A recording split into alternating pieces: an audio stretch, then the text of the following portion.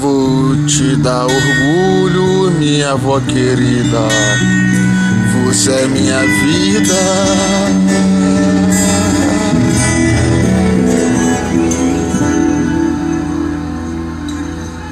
Vou cuidar de você, minha princesa. Merece o mundo cada vez mais. Honra seus pais, que a vida é eterna. Os seus avós é de verdade. Envelhece o corpo, mas a mente continua na juventude. Acha que é mais esperta que nós.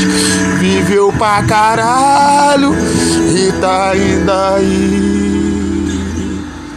Às vezes dá vontade de agredir, mas de beijar tem que proteger.